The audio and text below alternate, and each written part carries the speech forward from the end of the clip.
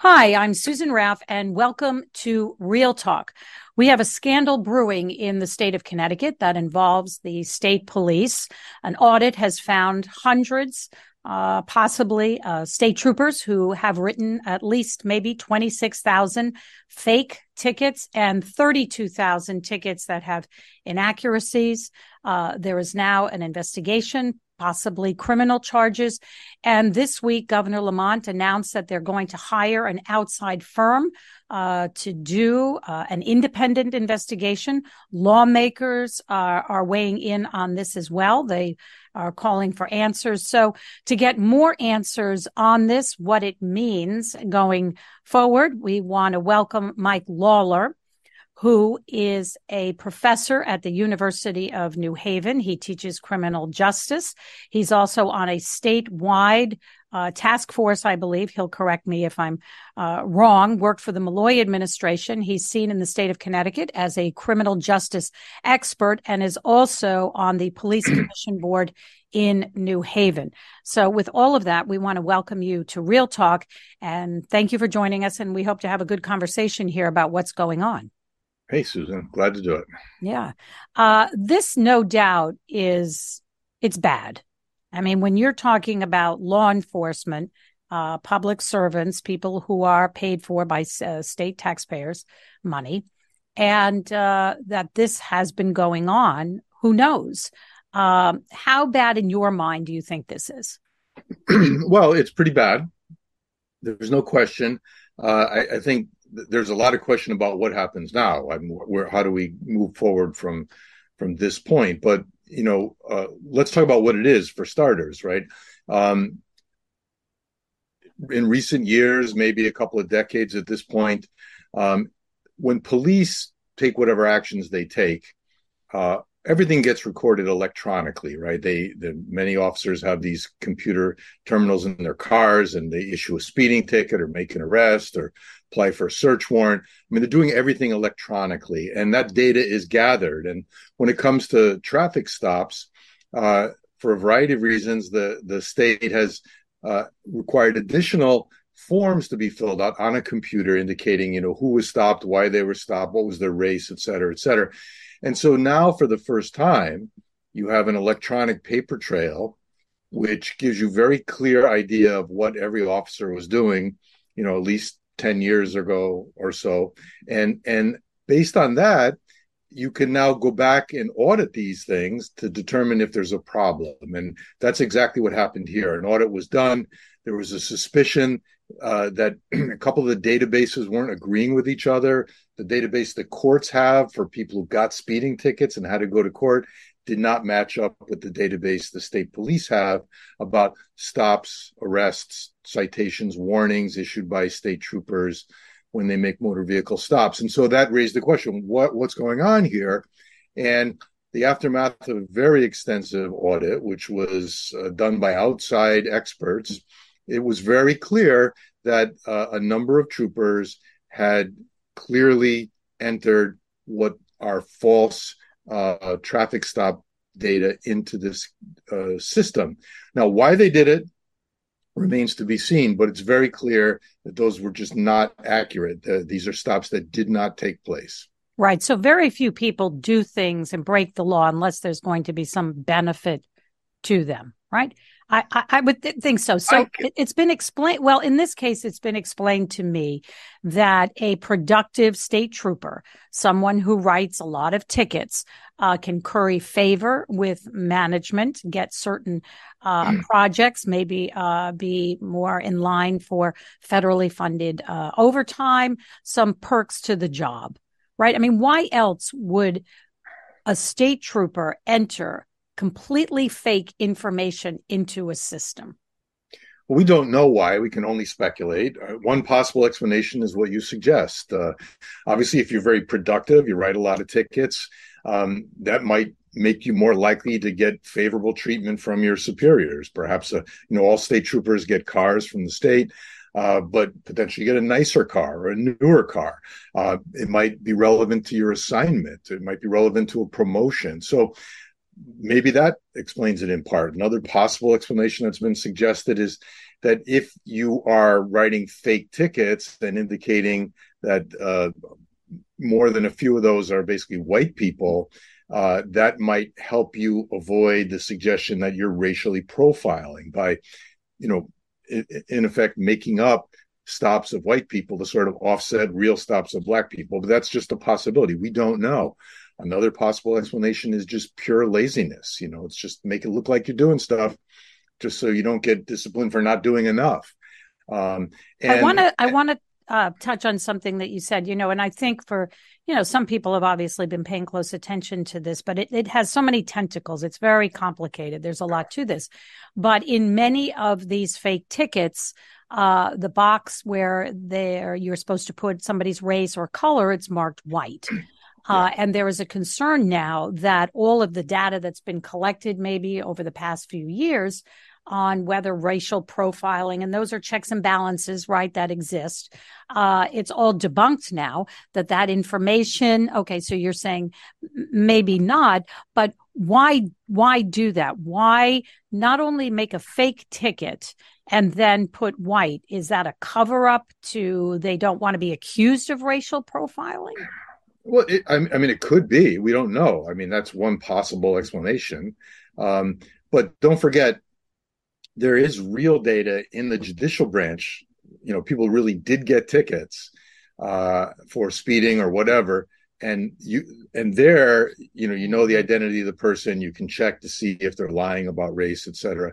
And so there's a way to double check it. The anomaly here is it turns out there's a whole bunch of tickets that were never even issued. These are right. If you could clarify that, because when I've explained this story to people, they say, "Well, how would they not know?" People get their tickets there, don't they pay it? Where's the money? But the issue is you put it into the system, but it didn't go any further from there. It wasn't issued, submitted it, or sent to this. What is it? The centralized infraction. Yeah, well, there's two different systems. There's the system that the state police use to track their troopers' activity. And then there's the system that the judicial branch uses to keep track of cases that are getting sent to it of people who are getting arrested or getting tickets, et cetera. Because, if you plead not guilty, then the courts have to deal with that. So we know all of those, and we know the name and the date and the time and the place and the charges, and it's easy to figure out the race for those. The question is, what about all these other ones that never really happened, right?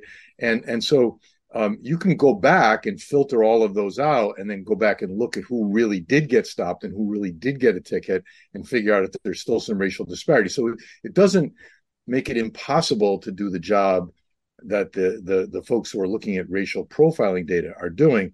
It just created this problem. Like, why are these people writing all these fake tickets? What's going on here? Right. And we don't know the answer to that question. We do know that thousands of fake tickets were entered into the state police data system. That's the issue here. And 26,000. At least, the auditors who did this analysis were actually very conservative on how many they labeled as an actual false report.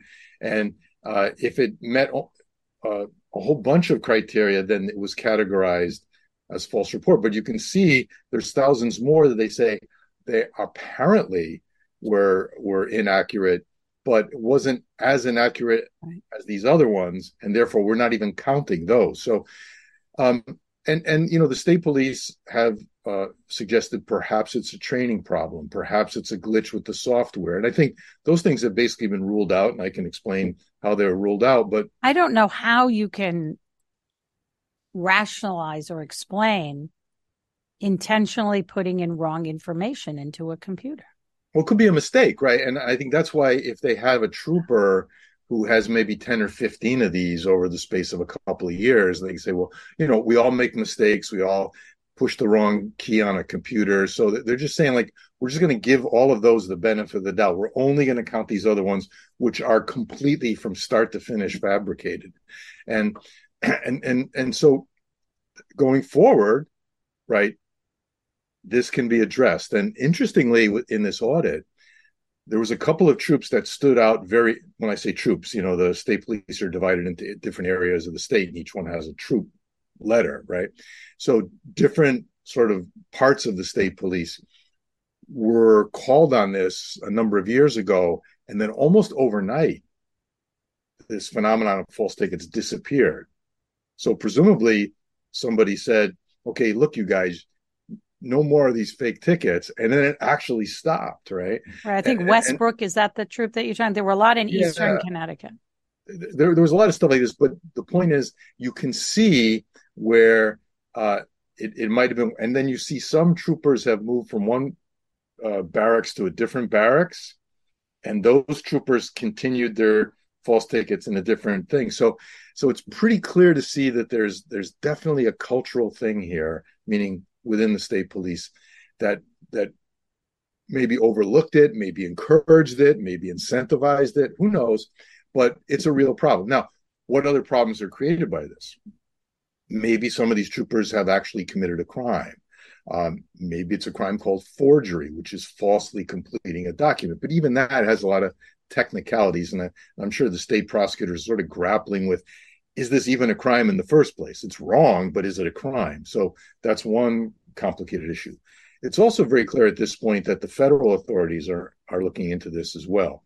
Maybe they're looking at it with a view towards criminally prosecuting somebody, maybe not just the troopers that did it, but maybe the supervisors who allowed this to happen or perhaps encouraged it. It's like a conspiracy. Another angle, which is very problematic for our state, is a lot of this activity by state troopers is funded by federal grants to, seatbelt checks and DWI checkpoint speeding enforcement. And those grants require you to justify that you've actually done the work. And a lot of times you justify it by saying, here's how many people were stopped during Right. Because I asked Governor Lamont this week, and he's clearly disturbed by it and should be.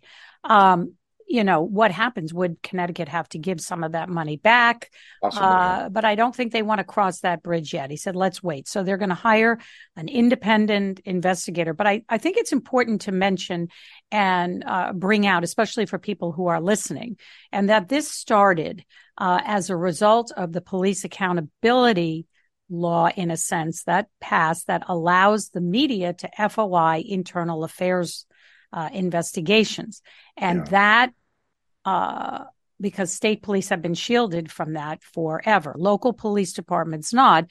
And so when those IA reports were requested, it started with only 4 troopers who were accused of fabricating tickets. And then the audit was prompted and found that the problem was indeed much bigger. Yeah, and it's true. And you know what I think this is a really clear example of is the impact that technology has had on many aspects of our lives, including oversight of what government does. And so in this case, we're talking about what law enforcement does, but you see the same thing, whether it's elected officials and potential corruption or hospitals or whatever, that for the first time really ever, it's possible to analyze data that's gathered electronically, because everything we do is, basically electronic these days. And you can more or less piece together every minute of the day of someone who is working. And, their emails, their text messages, the GPS location of where they are, body camera, other surveillance cameras like the cameras people have in front of their homes, or the cameras that are in your smartphone. So now it's very difficult to get away with lying or saying things that are not true. And I think everyone is having a hard time coming to grips with this. I have to tell my students at the University of New Haven who are, criminal justice majors, many of whom want to go into law enforcement, say, like, the things you're putting on social media today, the photos of you today, even if you didn't take them, your friend took them, of you maybe drinking underage or smoking cannabis or something, the facial recognition technology will find that. Wow. And you will be asked in a background check, have you ever done X, Y, or Z? And the person asking you may be looking at a photo of you doing it, and here you are denying it. So this has really changed the reality. And I think a lot of people are having a hard time dealing with this, the transparency that goes along with technology. And I think the pushback you're seeing, again, we're only talking about law enforcement here, but this applies across the board, including the job that I used to have as a state legislator, you know, that that your ability to lie to people or to mislead people is really constrained by the fact that everyone can go back and check. They can see videos of what you said 10 years ago. They can Right. search You know criminal behavior better than most. And many people who do something wrong often think they're never going to get caught. Yeah. And the reality is, with today, the technology makes it easier to get caught. Much easier and actually much more likely. Just look at the serial killer they just arrested on Long Island. I mean, that was all pieced together using pings on his burner phone that he had, but they were able to figure out and link him directly to those phones, to those locations. You know, I mean, if you set your mind to it, and you know, I've mentioned this to you before, but my first experience seeing this up close and personal when I was on the impeachment committee investigating former Governor Rowland. And we hired these investigators who were very high tech at that. This is 20 years ago. And they were able to piece together pretty much every minute of the governor's day and contradicting many of his excuses or explanations or you know, alibis that he had for the different allegations, and had him nailed dead to rights. And so this is the new reality. And this is the advice I give to police officers in the different roles I have now is like, look, don't say things that are not true in any kind of an official report or investigation. Just don't do it. Don't exaggerate. Don't make stuff up. You know, don't lie. You know, and if you get caught doing something wrong, we all make mistakes. Just own up to it. And what I've seen firsthand with some New Haven police officers and with some police officers elsewhere in the state in my various roles is that sometimes police officers will now double down on their lies, even though we're looking at very clear evidence that they're lying.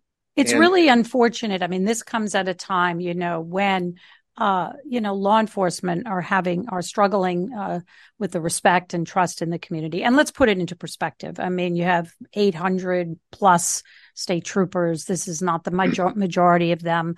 It's like anything else. You know, I mean, you have some bad apples here, but let's go forward here. So you might have some criminal charges coming out of the state attorney's office. But that investigation has been going on for several months now. And there's a possibility the statute of limitations may run out, and some of those troopers that were involved may not get charged. You have an independent investigation that the governor is going to call for. Lawmakers are holding a hearing next week. What do you think are the ramifications for this? Will upper management be ultimately held accountable if indeed they find that a percentage of their force, their troopers, have lied and falsified tickets? Yeah, so the governor said if it turns out that troopers or their supervisors were deliberately doing this, they should be terminated. That's what he said, and that I think is the new rule. I mean, if you get caught lying in official documents, you're going to get fired, and I think people are very serious about that, and that will be the consequence. Whether or not people get arrested, you know, it's complicated. Whether or not this actually is a crime, it's definitely wrong. There's definitely consequences to doing it, but it may or may not technically meet the definition of the actual crimes on the state books. Now, federal, I mean, it's very clear their federal investigators are in on this as well at the moment. And sometimes they ask the state to sort of stand aside, let them handle it. The feds have a longer statute of limitations, depending on the extent of the fraud here. If the federal taxpayers were paying for things that really weren't happening because people lied about the fact that they were happening, then you know, there may be conspiracy charges happening on the federal level. But Governor Lamont also said that those who intentionally did this should be let go, but that their management may want to take a look at their own situation and employment. So I can't imagine that if you find at the end of the day that this was a rampant, blatant lie, that you're not going to see some colonels, commissioners leave. It wouldn't surprise me. I mean, it seems like this is something of a cultural thing. So it's not a couple of rogue troopers. This is something that's been going on for a while, and it seems relatively widespread, and it's hard to imagine that happened without people being aware it was going on. The other thing that we haven't talked about yet, and which may actually be the most significant outcome of this whole drama, is the fact that if you have law enforcement officers, in this case state troopers, who you now know falsely completed reports and in effect lied, then that is what lawyers refer to as exculpatory information, meaning that if that trooper was part of an investigation or is going to testify in a case, the prosecutors have to give this information to the defense attorneys to say, okay, this law enforcement officer has been proven to have lied in an official investigation before. And that, of course, will be used to cross-examine that officer or to try and exclude any investigation that he maybe wrote a report about. And that's called Brady material.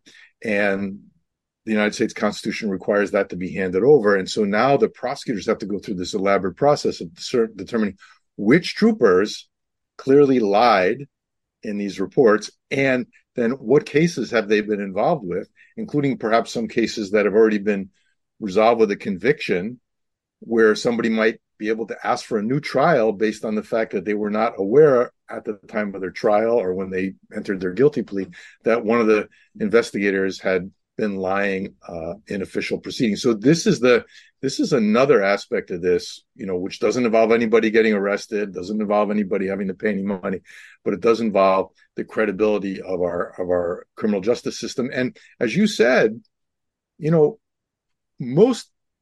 deal with police officers all the time. Most of them are very highly motivated, are doing the right thing, especially the newer people coming on board. We're involved in the hiring in New Haven. And the people we're interviewing to become New Haven police officers are extremely impressive. And it's clear that, and they say that they want to do this because they want to restore confidence in policing. They want to win the trust of the people in the community. So this is a battle. And one way to help win this battle is to make it clear this is not acceptable and that there will be consequences if it can be proven that you deliberately entered false information in an official report. But I think, sadly, the public's trust has been shattered and will continue to be, I think, as we learn more. And what is more important in life for all of us to have a good reputation, much less law enforcement, because, they are the people that we look up to in our communities who help us. But you've highlighted that this is a huge mess and it has a lot of ramifications going forward. But I'm going to one story that inspires me from my younger days. When I was a prosecutor for a while, and in order to get hired as a prosecutor, you had to, basically impress the head prosecutor at the time. His name was Arnold Markle in New Haven, and he used to do these trainings for police about searches and seizures and the Constitution and stuff. And one thing he would say at every meeting was, the best thing in the world, in his opinion, is a good cop. But then he would add, the worst thing in the world is a bad cop. And the reason he said that, and he explained it, is because when you treat a citizen with disrespect in a motor vehicle stop or any kind of an encounter, that individual is never going to forget that. And they're going to assume all police are like that. And when they have to be a juror or a witness or a victim, they're not going to cooperate with us. They're not going to believe us. They're not going to trust us. And that undermines the whole system. And so since that day, that's one lesson that stayed clearly in my mind. You have to treat people with respect. You have to be honest. The expectations are higher for you. After all, they call you a law enforcement officer. I'm going to leave you with this. And that is, someone sent me an email anonymously saying that, why are you demonizing the state police? And, I think the anger or the frustration is misguided. I think they have to look within at some of their own state troopers who did this and have damaged the reputation of so many. And unfortunately, I think the scars of this will be with us for a long time. So I hope we get to have you back on. I think there are going to be many more developments going forward. So I want to thank you for joining us on Real Talk. Thank you, Mike Lawlor. Anytime.